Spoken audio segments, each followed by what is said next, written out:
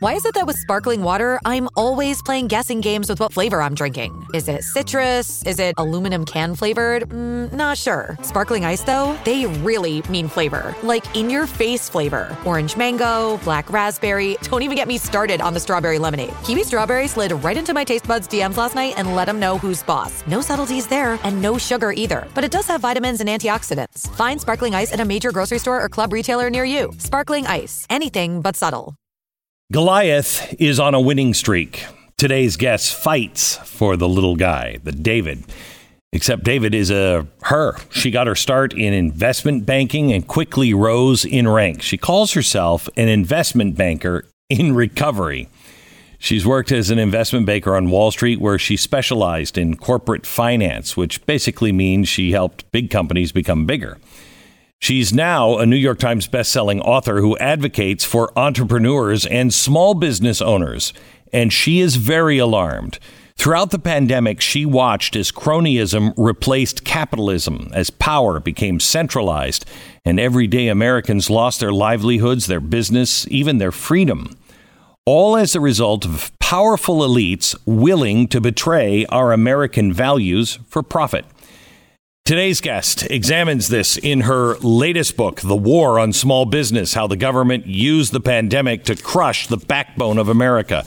It's a book about freedom, but it's also a book about power, government power, corporate power, and the strange and terrifying power that merges when the two combine, which is exactly what led to the enormous transfer of wealth from Main Street to Wall Street.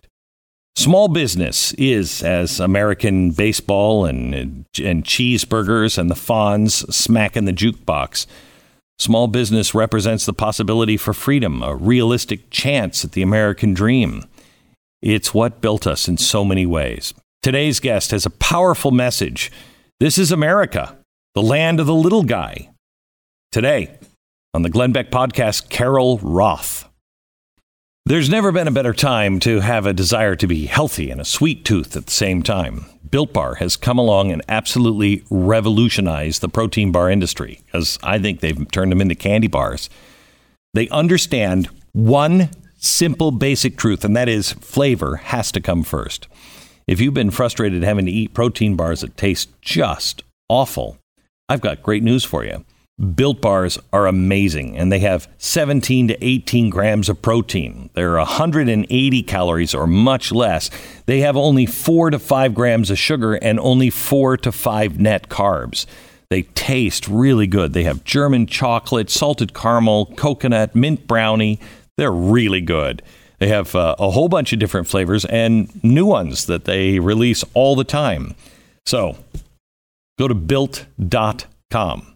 Get Built Bars even faster now at Built.com. Go to Built.com, use the promo code BECK15, and you're going to save 15% off your first order. Built.com, promo code BECK15.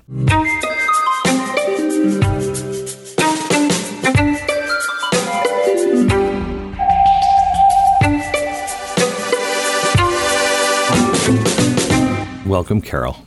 I want to start with the black swan. What is a black swan, first of all? So a black swan in the financial world is an unpredictable event, something that comes out of nowhere and takes over everything. And it really became popularized by Nicholas Nassim Taleb, who was a former quant trader. And he made this big argument that we really need to be paying attention and worried about these things that we can't see, because we're always kind of heads down in things we can't see.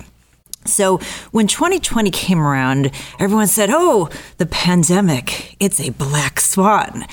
And it's absolutely not the case. I mean, in 2019, there had been a set of drills called Crimson Contagion that were run for this exact scenario.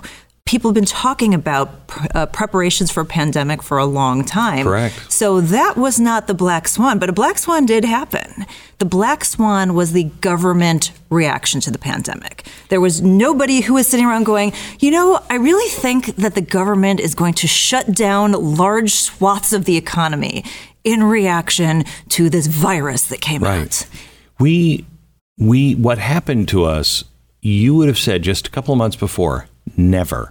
No one, the government would never do it. and no one would accept it. Both of those things happened, and it is crushed. I think it has fundamentally transformed America, possibly for at least the foreseeable future, but possibly a knockout punch on getting back to where we once were. Yeah, it's so interesting that you say that. I remember being February 2020, and the news had come out of Asia, and everyone was trying to process what was going on. And my husband and I were having, one of those dinner time conversations going, like, what if this actually became something here? What would happen? And I said, well, like, just hypothetically speaking, what if you could just lock everybody down for 2 weeks? Like, do you think we could do that?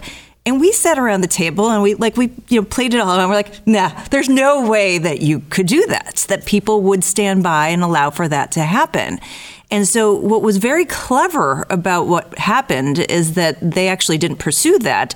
They pursued partial lockdowns. This idea that we had a lockdown, that we were all in this together, that everybody had the same fate, was completely not true. I mean, we had the government picking winners and losers. We had them deciding who was going to thrive and who was going to fight to survive, not based even on data or science, but based on political clout and connections. So this concept of us all being in this together, if Wall Street hadn't been propped up, if the big businesses had been shut down too, I mean, I'll ask you, do you think that we would have lasted 2 or 3 weeks? No, we wouldn't have. And it was a massive transfer of wealth. But also what happened that nobody's talking about is small businesses. And you talk about this a lot in your book. Small businesses account for over half, sometimes 75% of all job growth in recessions and depressions. It is the way that America fires back up. And they have done and are still doing everything they can to kill the small business. Yeah, and it's so interesting. I think when we talk about the concept of small business, people think, oh, it's small, it must be niche, it must not be that important. Right. But if you look at the economy like on a spectrum or a pie chart and you just slice it down the middle, about half the economy, half the GDP and about half the jobs are in the hands before COVID of 30.2 million small businesses. And that is a group that's a free market, right? They're all very decentralized, different industries, different sizes. And that's what we want to see more of. We want to see more of that decentralization. The other half of the economy is in the hands, depending on how you want to count big or medium businesses, about 10 to 15,000 big or medium businesses. So think about that imbalance of power when you divide the economy in half. And then you can understand why the politicians want to align with the side that's easier to control and easier to get lobbying dollars from and have the financial wherewithal. So for those of us who believe in free markets and capitalism as that best path to prosperity and believe in economic freedom and wealth creation opportunities, we want to see more of the 30.2 million. We don't want to see more of that economy going into the hands. And you hit the nail on the head. This was the biggest transfer of wealth we have ever seen in history. Explain that. So from Main Street to Wall Street, we had two different things happen. One, I think most people understand, and one people don't understand at all. The thing that for people that's easy to get their head wrapped around is the government shuts down small businesses. And if you're going out and you still need to spend, you're going to be spending at Walmart, you're going to be spending at Target, you're going to be spending at Amazon. So those were the companies that were the beneficiaries of the dollars that were spent in the economy last year. And Amazon had blowaway quarters. I mean, for the first time, December 2020, first $100 billion quarter ever. Same in terms of revenue. Same thing happened in the second quarter. I mean, it really boosted their revenue. So from a financial perspective, that's what happened. Then there's the monetary policy piece. And this is the opaque piece, which seems a little wonky, but that's why I went into it in the book in a very sort of Sesame Street sort of way so people can better understand this. But the Fed came in and decided that they were going to further intervene in a market that they had already been intervening in basically since the Great Recession disrupt risk, take interest rates back down to zero, and just inject trillions of dollars of cash. And it's not like they have this cash. Right. This isn't like a pile that they're like, oh, we're going to put it in. This is made up out of nowhere. This is but they say it's very different because they're not printing it. They're digitizing it. No, they're digitizing it, right? So if you and I went into our accounts and we changed the numbers and we said, now we have trillions of dollars and we're going to go buy securities, that would be called counterfeiting. Correct. For whatever reason, when the Federal Reserve does it, it's okay. This is monetary policy. Yes. So they went in and they injected trillions of dollars to the point that they now have more than $8 trillion on their balance sheet. And this enabled these big companies who already had access to capital and weren't the ones being hurt to continue to grow. There were 7 tech companies that gained $3.4 trillion in value in 2020. It was a record year for IPOs. Wow. It was a record year in terms of the value that was created through SPACs, these highly speculative special purpose acquisition companies, which is basically a hybrid of a private equity company and an IPO. So if you had access to capital, this is a bonanza for you. At the same time that hundreds of thousands of small businesses had been completely murdered by the time June had come around, millions more were struggling to survive. And then you have the sort of imbalance of your small business just trying to find your footing, and your competitors have access to additional capital, additional value. I mean, just an insane transfer of wealth and value. I've been watching this happen since 2008. Right. And, people were upset in 2008 when we bailed out the banks. They don't have any clue as to what has been going on since 2008. It is much worse. They've made everybody bigger.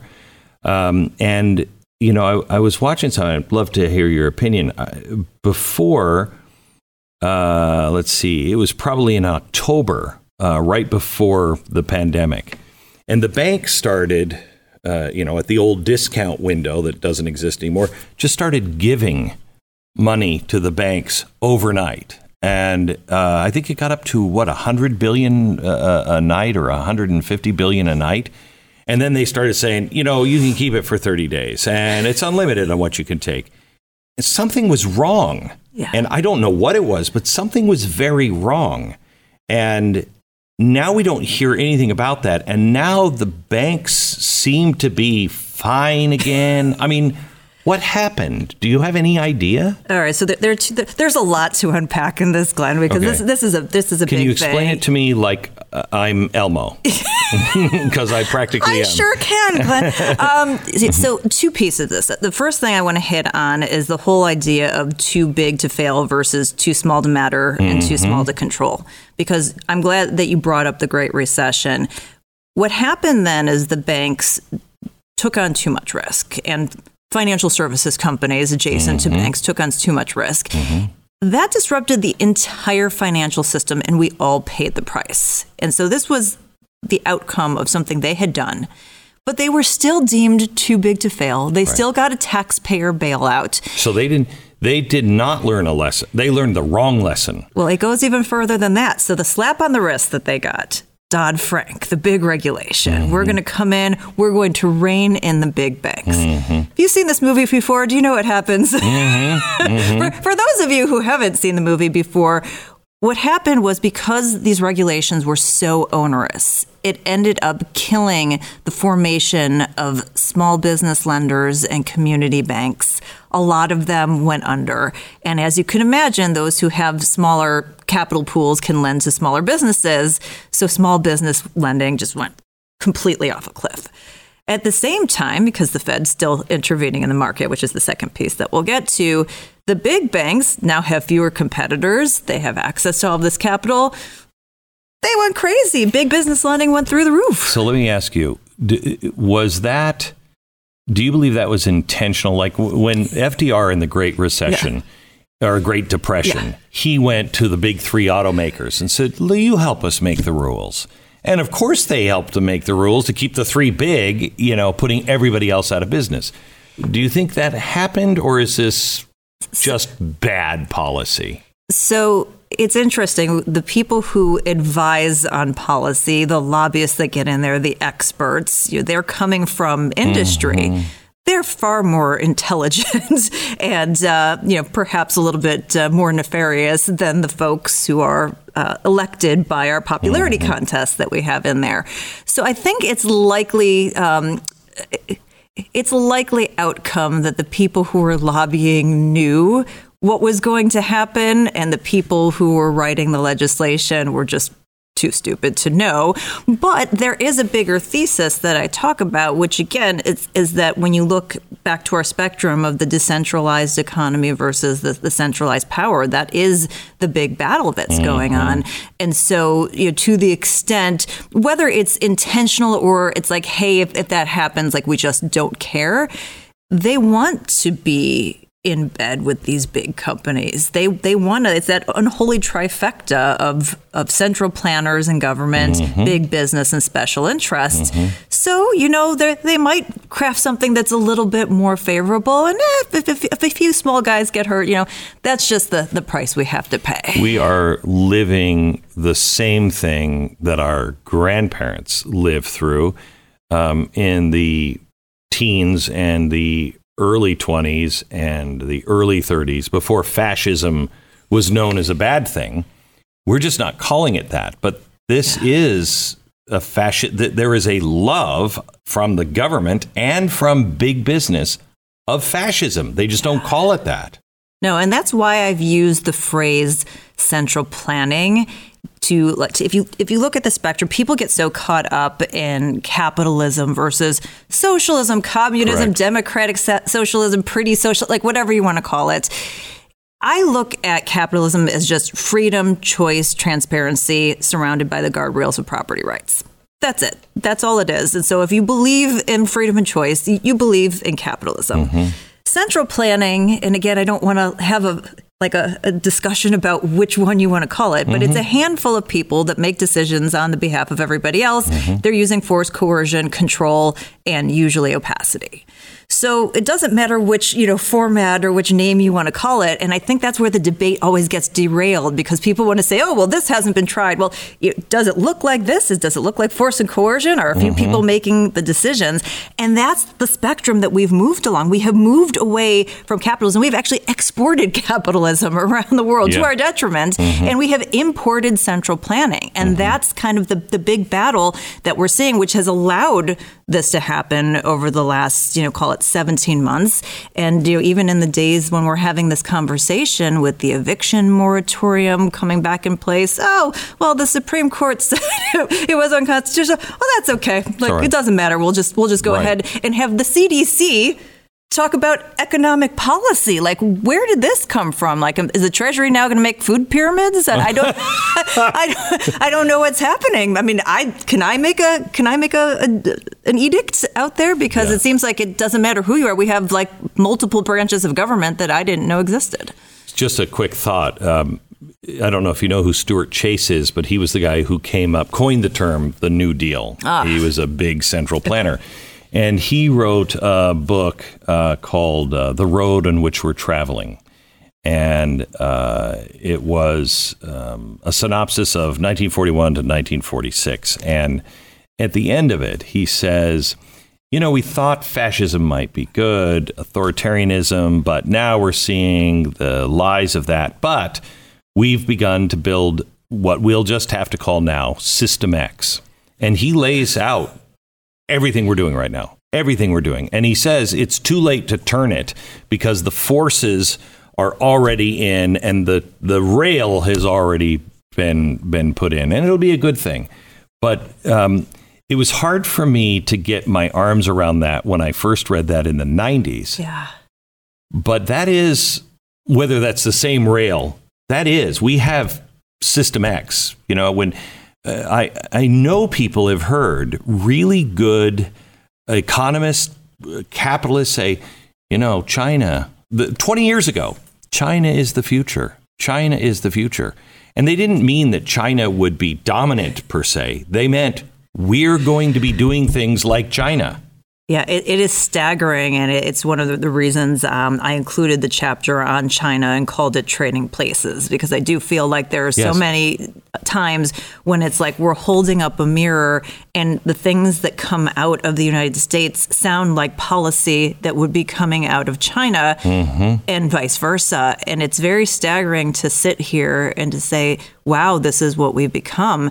And all of this has come out of central planning and their missteps. And the Fed has accelerated it. I mean, the reason why this didn't seem like it was such a big deal for so long is because the Federal Reserve, even though they were interfering in the markets and slanting the playing field, they weren't doing it at the level that they did.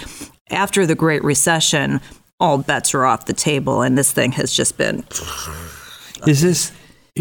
do we really have, I mean, I have my money in the market because it's going up.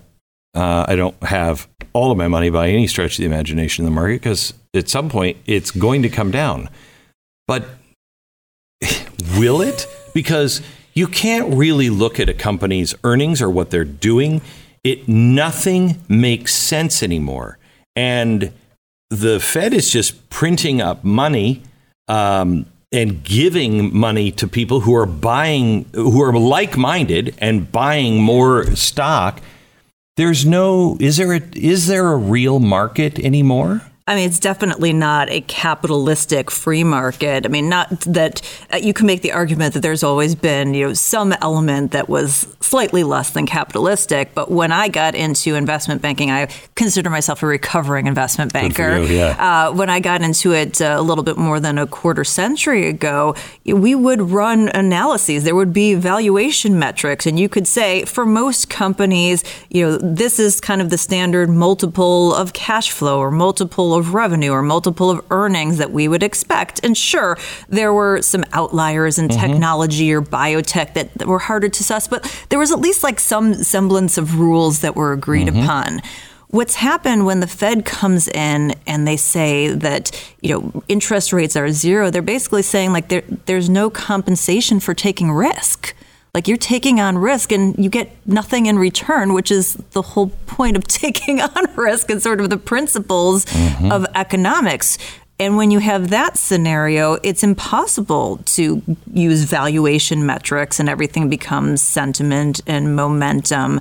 And so, I mean, it's, as somebody who is asked to continually commentate on the market, it's kind of like, I don't know what to say. I saw a research report that came out today on Robinhood, this trading app that's supposed to democratize investing, but is backed by, of course, the big guys. And at this point in time, the research analyst is like, I don't know what to tell you. Like, this is too risky. I can't tell you whether you should be long or short.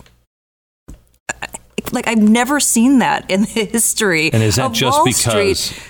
Because there's so much manipulation that's going on in the market, because there's so much cash that's been brought in, because risk has been disrupted, because all of these factors, you just don't know what to make of it anymore. So I've been watching the economy since 2004 and ringing the bell on the collapse of the banks, and nobody would listen, and I was crazy and yada, yada, yada. And I have been shocked at the amount that this country and our financial system, the beating it can take. It has just taken a beating. For the last 22 years, it's just been nonstop. Yeah. And we're still standing. But Rudyard Kipling wrote a poem that said, it was about the gods of the copybook headings with blood and terror. The truth returns in the end. And it has to, right? What are we headed for? Yeah, this is the debate that we're having on, amongst financial folks every day. And the reality is that when you take actions, they ultimately have consequences. Yes. And I can't tell you, over time what happens. the crazy thing that we have going on, which makes this so hard to peg, is that we are the world's reserve currency, and we are what I call the skinniest kid at fat camp. Yes, yes. So if you look around the world and you say, well, okay, the dollar tanks, the financial market tanks, this whole thing unravels. The amount of epic devastation that has for the rest of the world, and the lack of somebody else to be able to step in and take our place. I mean, I know a lot of people are like, oh, China's going to be the reserve currency. Nobody's going to let a communist country be the reserve currency, other than maybe like if you're Iran and, nobody else is giving you money. I don't know. But we seem to love communist countries right now. It's a fair point, but in an intellectual standpoint, if you're France, if you're the UK, if you're any of these Germany, like are you really going to trust the financial system that keeps producing financial frauds? I mean, the number of companies that we've had to pull off U.S. exchanges because of financial frauds, because nobody can trust the number system that's coming out there. So the good thing we have going is that everyone is like invested in this scheme. And I use the word scheme intentionally. So they kind of can't afford to let it collapse. So, I've been playing around with like wild concepts and talking to people. And I'm finding out that there are other people who are playing around with the same wild concepts. Like, could there be a situation where everyone just agrees that we're going to just cancel a bunch of debt and there's going to be no consequence because the consequence of doing it on everyone ends up being worse? Like, I don't know. I mean, this is all so outside of the realm of just, basic economics and markets. Yeah. Well, it could be any spectrum of outcomes. It could be like massive deflation to massive hyperinflation. I've been pushing, at least in the interim, that we probably will have some stagflation. But the ultimate outcomes, at least for some period of time until somebody fills that void, are huge. And frankly, that's why the whole crypto thing has become big. I remember reading the first time 20 years ago about rehypothecation, which scared the hell out of me. You know what I mean? You get to a point, I've said to the audience several times, if you ever read that in the Wall Street Journal and they're seriously talking about rehypothecation, run. The idea is that really nobody owns anything because everybody owns a little of something. If this thing starts to fall apart, that's reality. Nobody really knows who owns what because everybody kind of owns a little bit of everything, but right? Isn't that exactly what they're trying to do? Yes. I mean, this is, the whole concept of wealth creation opportunities and economic freedom has made the United States the most successful country in all of history, and has drawn people from all over the globe to want to come here to pursue that. What they have been doing is making it impossible for you as an individual to create wealth. The war on small business is the war on wealth creation opportunities. Because how do you get wealthy in the United States of America? You get wealthy through ownership of assets. I mean, it's not income, it's really the asset ownership. So it's owning a business, it's owning a home, it's investing in stocks, it's maybe having options in a company that you own privately. All those kinds of things. That's what creates wealth, and that's what everybody should have available to them. So they're making it more difficult and for you to have to think really hard about whether you want to own a small business. That's a wealth creation opportunity. They're making it harder for you to own a home. And oh, by the way, they're giving basically free capital to private equity firms to go and compete with you for those homes. They're just hang on, just explain that, because a lot of people don't know this. Yes. Home prices are through the roof. Yes. Explain what's happening. So there are a lot of dynamics, obviously, coming out of the Great Recession. There were a ton of foreclosures, so there was a lot of supply in the market. And because of that, there was a lot less building that was happening. But as that kind of got cleaned up, you then rolled into this quote unquote government created crisis. And so not only do you have what I call government inflation, the cost of a new home has $94,000 added to it, according to the National Association of Home Builders, for every new home based on government regulations. That doesn't even get to your property taxes. So you've got the government inflation piece. And then you have, this capital bonanza. Interest rates are next to zero, so people want to take out mortgages. But it's more sinister than that. Because there's all of this capital in the market at these very low rates, these big firms, biggest investors out there, BlackRock and some of the other really big names, they're trying to find a return on investment for their investors. And they're out of options because all of these sort of other options have been exhausted. But they've got all of this capital. Oh, and they can borrow cheaply as well. So that has allowed them to set their sights on the housing market and the individual housing market. So we have these big companies over the last 12 to 16 months who've been going out and competing for neighborhoods and for individual houses with you as a homeowner. It's hard enough to have to compete with all the other people who want to go out and buy them. Now you have to compete with big companies that are getting free money because the Fed has completely disrupted risk in the market. It's insane. So that's taking away a wealth creation opportunity. And then just the normal investment in the market. If you're coming into the market now as an individual investor, you are taking on more risk to get the same return. And God forbid you're a saver or a retiree or somebody who wants to retire. So you're basically earning nothing. And all of that capital, all of that money is being given to these big companies who are going out and, as we talked about, increasing in value. That's not capitalism. That's central planning. So we are not a capitalist country anymore. I would say we are a hybrid right now. We've been a hybrid for a long time. We are a hybrid that is moving closer to central planning. Absolutely. And this has been accelerated over the last 16, 17 months. So can I get, some would say conspiratorial, but there's conspiracy theories and then there's conspiracy facts. Right. And a conspiracy is hidden. This isn't hidden. Right. The London School of Economics just issued a paper on the central planning and how it is the future.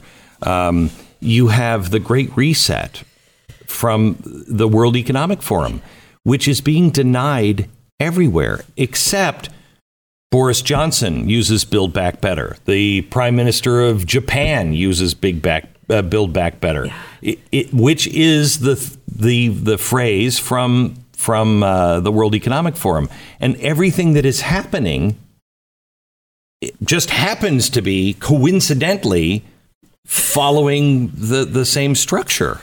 Yeah, for anybody who hasn't seen the video, there's this really crazy kind of teaser for the Great Reset that says, here are predictions of what's going to happen by 2030. So not even that far, not 2075. Mm-hmm. We're talking less than a decade from now.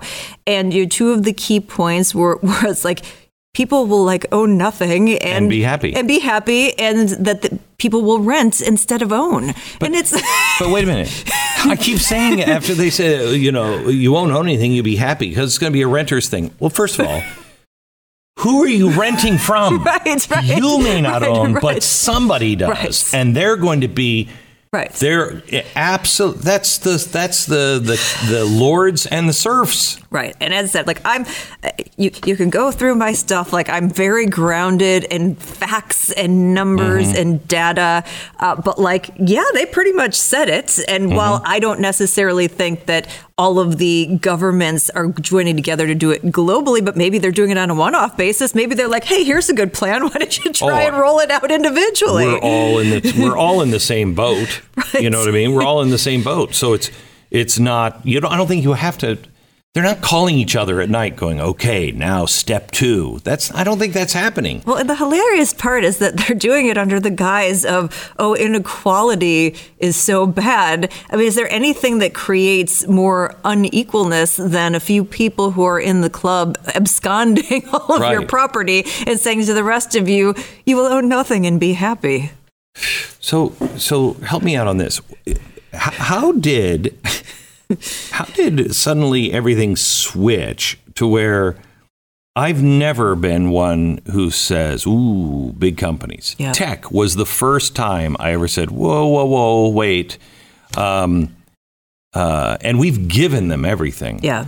And now it is so apparent to half the country, these companies are sharks and they are going to eat everything, all of your rights and everything.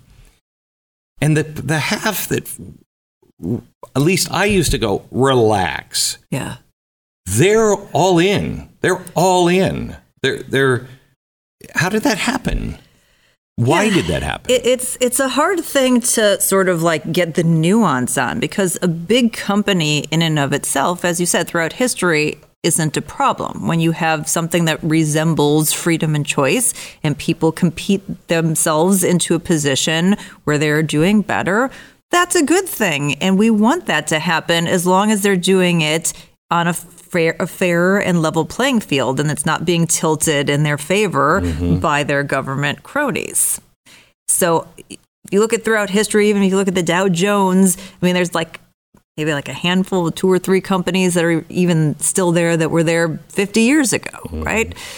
So I don't have a problem with big companies, but I have a problem with cronyism. Yes. And that is the direction that we have been moved towards. And I do think that has something... All the while being told we're moving against it.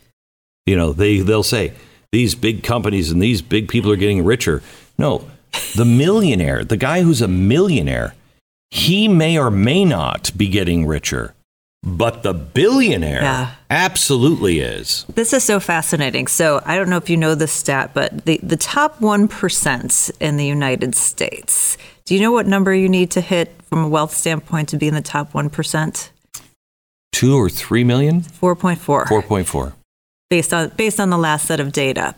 So there are a lot of people who are at that range, but there's like a handful of people that are hundreds of billions of dollars. Yeah.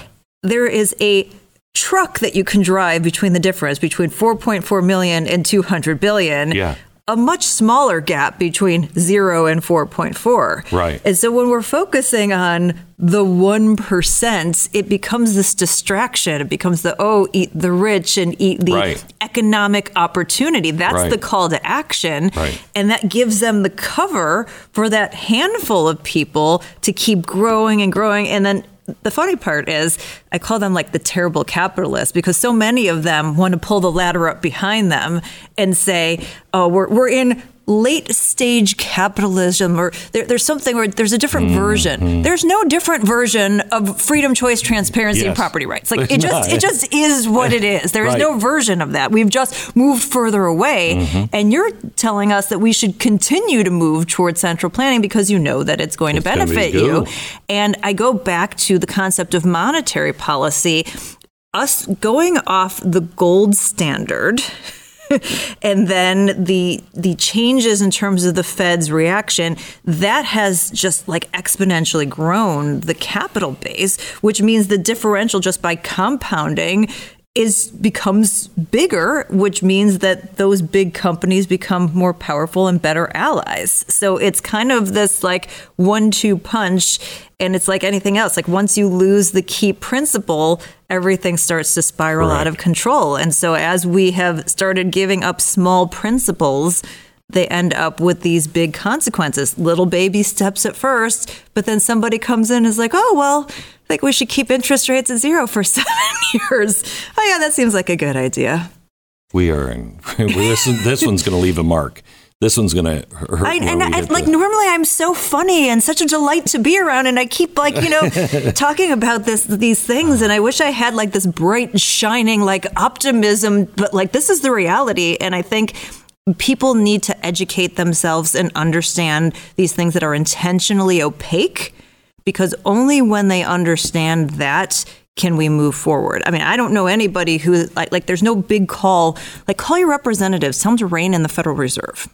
Like, have you heard anybody call for that? Nope. But that's potentially one of the most important things that should be done. By the way, I can relate to, I used to be fun and funny.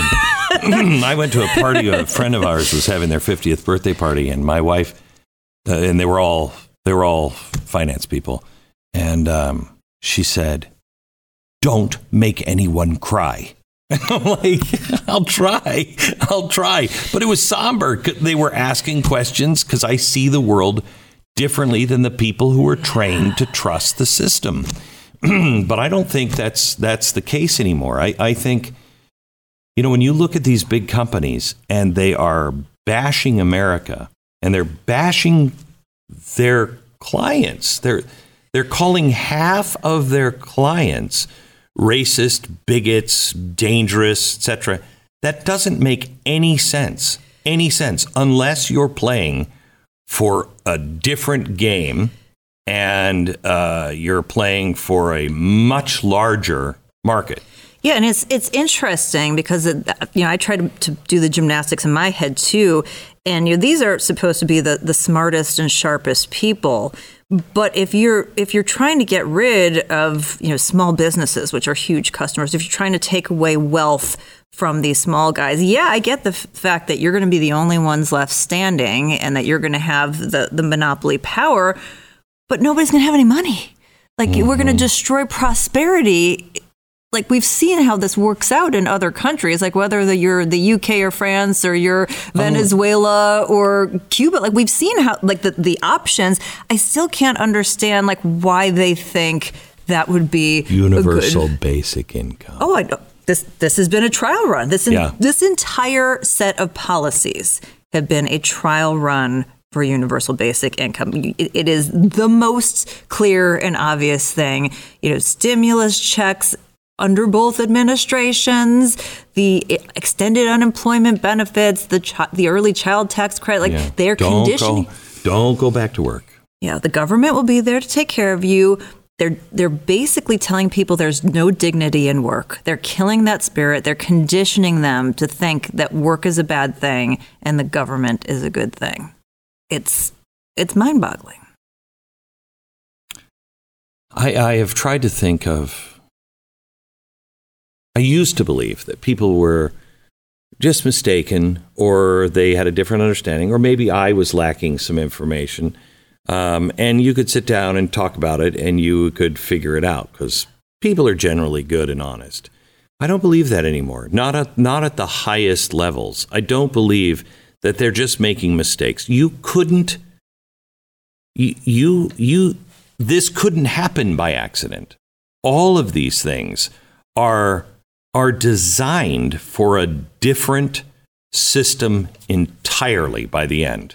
You would know you can't take people out of school for 2 years. You can't destroy small businesses and then beat them over the head with all kinds of new regulations. You'll never get that spirit back. We are being trained, and I'm afraid that we are. I think there's a lot of people that are willing to go along with that are willing to go, why do it? Why work? Why work? I mean, listen, in Illinois, if you're getting between all the different programs, $51,000 a year not to work, it's hard to blame them, other than just the personal dignity of it. But the whole concept of, whether this is intentional or not is a really interesting one. It's one I get a lot with the book. And I tell people when they read it, like, I don't care if you think it's intentional or it's incompetence or it's just your cannon fodder. The outcomes are still going to be the same. And that's the issue when you have central planning. And, central planning is about human nature, as is capitalism. If you think that greed exists, because this is something we hear, right? It's like, if you really think that people are greedy, which, by the way, they are, which is fine. Capitalism, free choice, harnesses that greed to everybody's benefit. Central planning pretends that it doesn't exist. So I think there are a lot of people who buy into unicorns and fairies and think, this is all going to work out okay. And because we don't have the economic literacy in this country, they can't even see those chess moves ahead. Like they can't see the average person, we'll be able to make this up, or we'll get this person, or of course people will go back to work. Or my favorite one, they'll create art. Oh my gosh, thank you for remembering that. right. Thank you. We just disproved UBI, right? We didn't have like a bunch of Banksies that were coming out of 2020, right? So we know that that's not the case, but there are lots of people, because we've had it so good for so long in this country, that just believe everything's going to continue along at that pace, and people are mostly good and unicorns and fairies, and we need to take care of things. And I'm all for good intentions. I think it's great that people want to do these things, but they have to understand that good intentions don't lead to good outcomes. And when you don't understand economics, that can create severe disaster. I mean, even just the discussions around minimum wage and everyone I know wants people to get paid as much as the market will bear. People want people to pay well. They want them to get in the game. But they don't want people to pay $23 for a slice of pizza and have that wage raise not be meaningful because your dollar's worth less. People don't understand the concept that your dollar is worth less, and that begets the problem. So let's talk about the dollar being worth less. You mentioned cryptocurrency. They are doing everything they can to kill cryptocurrency. I thought it was more safe because some of the big boys got into play. But Yellen is not helping the cryptocurrency world. And, in their own documents, they are looking at a DUSD, a digital US dollar. Yeah. First of all, do you think crypto remains and grows, or do you think the governments of the world are going to just choke it to death? Yeah, this is a great intellectual exercise. I think cryptocurrency is fascinating. The reason it got so many people to buy into it is because there are enough people who see what you and I have just been talking about and what the government in cahoots with the Federal Reserve has been doing to the dollar and to our monetary system. And so that's been a driving force in terms of it. As well as I think another part of it is seeing the writing on the wall of tracking and controlling every aspect of your life. It's a excellent point. Yes, and that's the difference between a cryptocurrency, which is transparent on the blockchain and is not owned by any entity, versus a digital currency, which is tracking 101. In fact, China said that they have their own digital currency that might expire after a certain amount of time. We'll give you some dollars, but 3 months later, so having them be able to take the money away is like a whole other permutation. So when I look at cryptocurrency, you have to look at the currency aspect of it as well as sort of the asset side of it as an alternative asset. So when you think about crypto or think about currency, a unit of account, a medium of exchange, a measure of value, a store of value, it's not there yet, right? We're still talking about things in dollars. It's still pretty clunky to exchange. I will have crypto people argue that it's a great store of value because it keeps going up, but the volatility implies that it hasn't quite found its place yet there. So I think as a currency, all the things we've been talking about, the people who are in charge of the monetary system do not want to give up that power, and they will do everything that they can as a currency to make this, cryptocurrency not be something that people go to and use as a medium of exchange. However, then there is the asset side, which is kind of like collectibles, wine, art, Beanie Babies, anything like that. And pretty much everything that we have is just a social contract, right? If you think about gold, it's a long-term social contract. We've ascribed some value to it. We all agree that there's some store of value, which is why we used it for so long to back the dollar. Its useful value is a fraction of its current market cap. But socially, we've kind of all said, okay, this has some value and we think it's going to have some value. And that's what people do with art. And that's, like, why is like a splatter paint on a piece of paper from Jackson Pollock worth millions and I spill on a piece of paper and it's not worth anything? Social contracts, just what we've decided. So there are a bunch of people who've decided today that there's a social contract around cryptocurrency, Bitcoin being the leader, and as well as some others, and some just for fun. And do I think that something like that will continue? I think it's very possible. I mean, it's very nascent. But, from a decentralization, they have a weird problem that you've alluded to, that a lot of the concentration of the ones that exist right now are held by a handful of people, which means a handful of people move markets, which means it doesn't quite look like a free market. So does that mean a different one comes into play? I mean, this is like so early on. Like, imagine us having this conversation about the internet, right? 25, 30 years ago. And you'd be like, I don't know. Like social media, I don't know.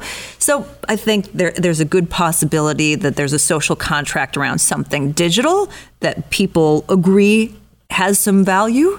Which one of these things it is, I couldn't tell you, but it's a fascinating study. So I just look at what the Federal Reserve and what the federal government is doing now. The Federal Reserve is looking into a digital U.S. dollar.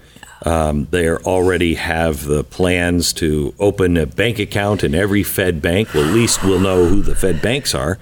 And everybody will have one, and you just go pick up your cryptocurrency. They'll put cash in it at the beginning. And the fact that we have ESGs becoming a reality, the federal government just said, it's Elizabeth Warren's little thing in the Treasury Department, consumer protection. They now want to take on credit ratings. The government giving credit ratings is the scariest thing I think I've heard. And we've seen in China this concept of social credits. And there is a lot of concern that the rhetoric that we're hearing and the actual fundamental steps, as you've laid out, is leading to that. And if you think that deplatforming is bad now, imagine when the government has a digital currency and you can only transact, with that, and they can, manage every move that you make. I mean, we've seen what they've done to other countries. They certainly could do that to individuals. We know they have no qualms in terms of overstepping their bounds and stepping on our individual rights. So, you as an individual should really hope that cash sticks around for as long as possible. Yeah. It's very, and it's not just reporting to the IRS tips. It goes much further than that. But this concept, and it goes back to the broader discussion we're having around central planning, them wanting to have a few people who are making these decisions and controlling everything. I mean, social credit is terrifying. Yeah. I know you talk about inflation, stagflation, and hyperinflation. Can you explain those to people? And, when you think of printing this much money, we've printed more in the last 18 months than I think we've printed, in the run. Yeah. You would think that that's going to go to hyperinflation because that's what happened in Zimbabwe, that's what happened in Germany, but that's not necessarily what's going to happen. Explain the three of them and what they all look like.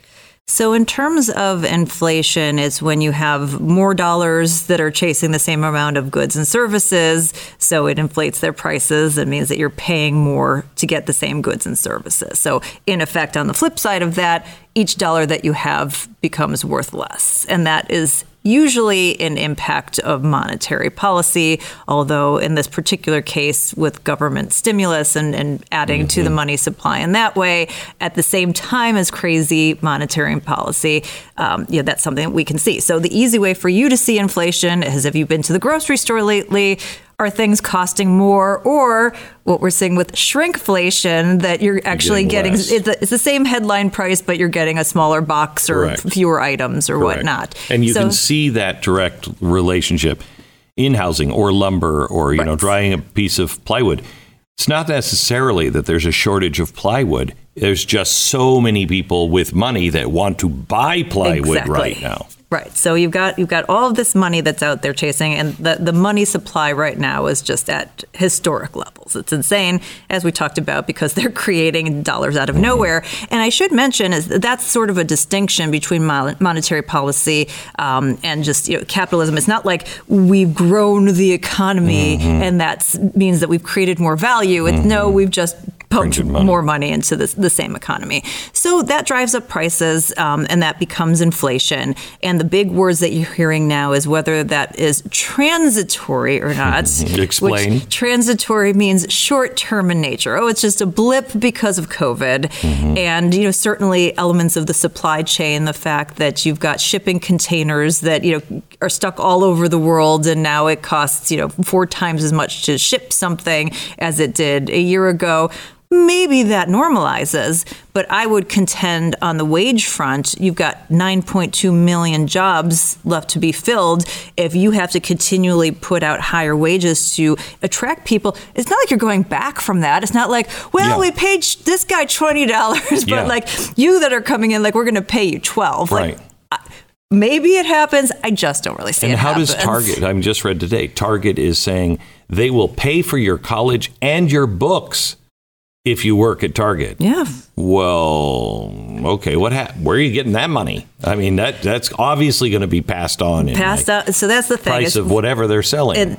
Everything always gets passed on to somebody. It gets passed on either to the vendors, who are usually a small business, right? Well, sorry, we're not going to pay you as much for this. You're going to have to bear some of the cost. It gets passed on to the consumer. Some combination of that, but the company still wants to make its profits, and so it's going to do everything that it can, or you're going to get smaller portions. As we said, it's shrinkflation. So that becomes the inflation piece, and a lot of times that happens, not just with monetary policy, but it's also accompanied by growth in the economy. Stagflation is something that's sort of a rare occurrence that happens. It happened, I think, late 70s, early 80s. And it's where you get this inflation in terms of wages and prices.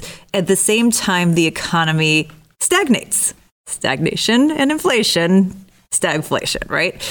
And given the fiscal policy that is coming out of the Biden administration and the amount of things that they want to do, the killing of small businesses, half the economy, the disruption of the labor force, the disruption of supply chains, I don't see anything that's a pro-growth policy that we're all of a sudden going to have this great growth. They will tell you that there is growth because there was such a fall off a cliff last year that we are making up the difference. But that's making up the difference. That's not growth is going back to 2019 and saying, did we get more? Right. I mean, this whole it's like saying that somebody we added jobs. No, we didn't. Yeah, no, we didn't. We're still down almost 8 million. There was no heartbeat. I know his heartbeat is 12 now, but that's not good. Yeah. Right. So they're gonna say that there's growth. But the reality is when you get a real slowing of growth and you get that stagnation and inflation happening together because of the monetary policy and all of the cash that's in the system, I think that's a very likely scenario that happens at least in the 12 to 18 months. And why does that happen? You have the money, but why don't things grow? Because of the fiscal policy that comes out of the administration. They're tamping down. They're tamping down on growth. Yeah, they're looking to raise taxes. They're looking to hurt small businesses. They're keeping people out of the workforce. Right. They're forcing up wages in a way that isn't productive to pursuing growth because it's not based on our free choice. It's based on a couple of people going, oh yeah, that seems like a good idea. So I think in the short term, that's a possibility. And again, there's so many variables that change every day that. What causes hyperinflation?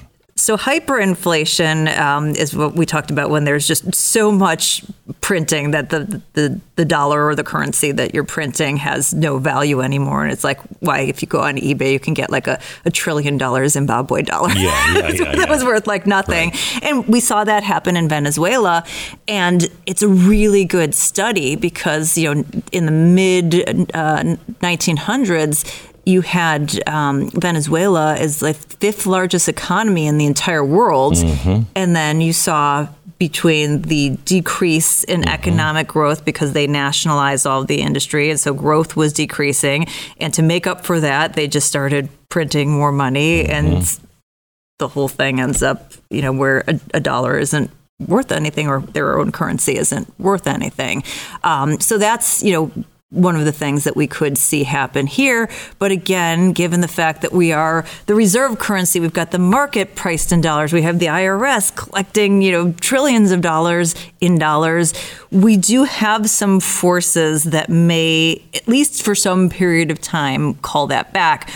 The issue that we're facing, and this will be interesting to see how it all plays out, and interesting in not a good way. And part of the reason why the Federal Reserve hasn't raised interest rates is they've gone away from their mandates. So their mandate from Congress is two things. One is to maximize employment. Obviously, we can't get people back to work. No monetary policy is going to get those people back to work. So that's silly. So the other part is to stabilize prices. Well, obviously, we're seeing inflation. They're not doing a good job at that. And that's where they're getting cover of, but that may be, but we don't have, maximum inflation. So we're going to, continue to intervene and whatnot. And they're looking for anything they can to try to not raise interest rates, to try to control some of this inflation. And you have to ask yourself, why would they do that? Well, they have a what I call a secret mandate. And their secret mandate, which is different than the dual mandate, is one, to prop up Wall Street, because that's where all their buddies are, and to keep that as high as possible. And as soon as we start raising interest rates, you're going to see the market do the opposite. And you've seen that every time they've tried to raise interest rates or start tapering on their balance sheet, it's called the taper tantrum. The market does not like it. So right now they're trying to keep that as high as possible. The bigger issue is that basically they have been monetizing the debt of the government and allowing the government to continue to spend. When we had all of this COVID relief that we needed to put out there, we had to pay for it. We had to issue debt. It's not like all of there's these investors around the world I'm clamoring to buy up trillions of debt. So the Federal Reserve is the buyer of that debt. And we have, at this point, close to almost $30 trillion of debt outstanding, 28.6, something like that.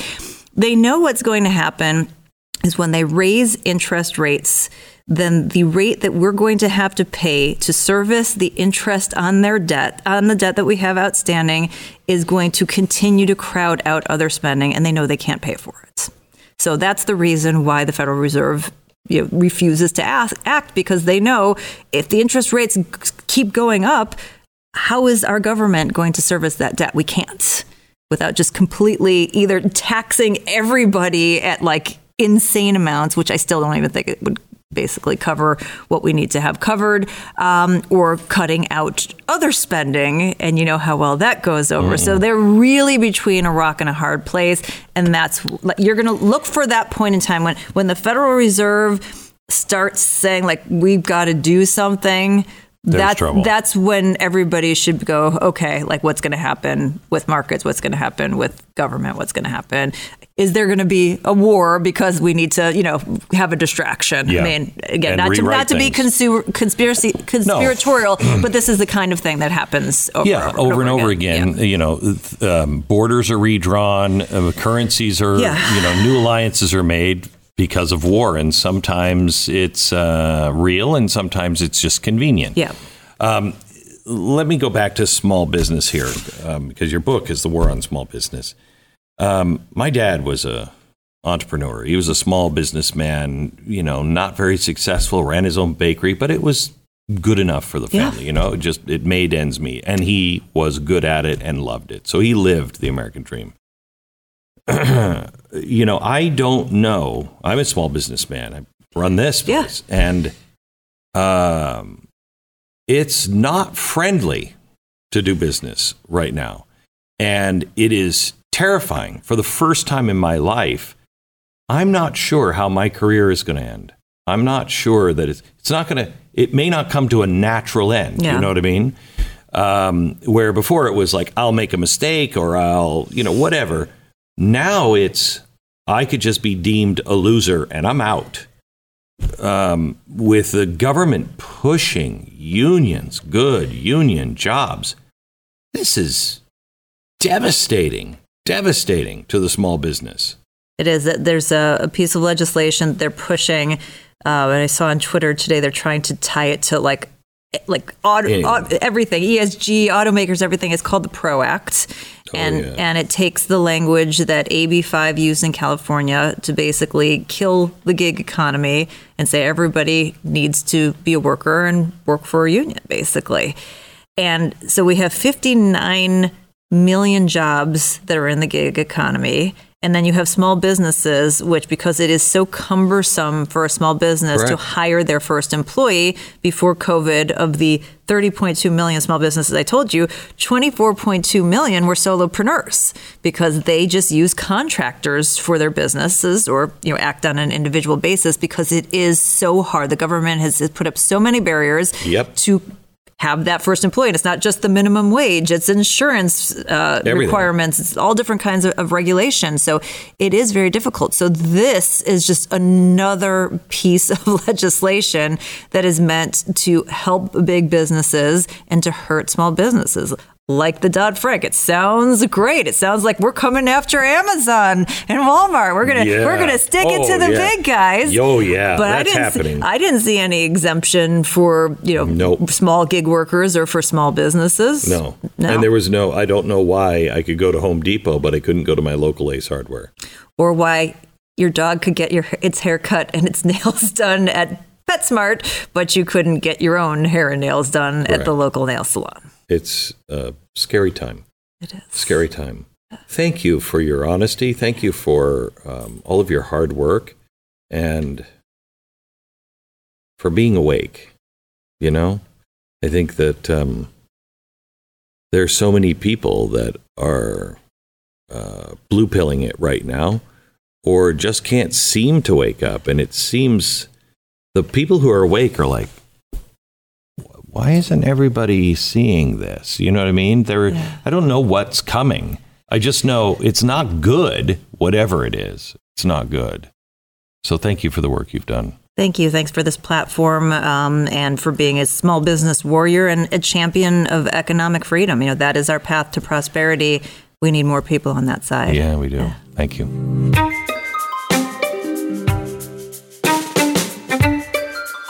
Just a reminder, I'd love you to rate and subscribe to the podcast and pass this on to a friend so it can be discovered by other people.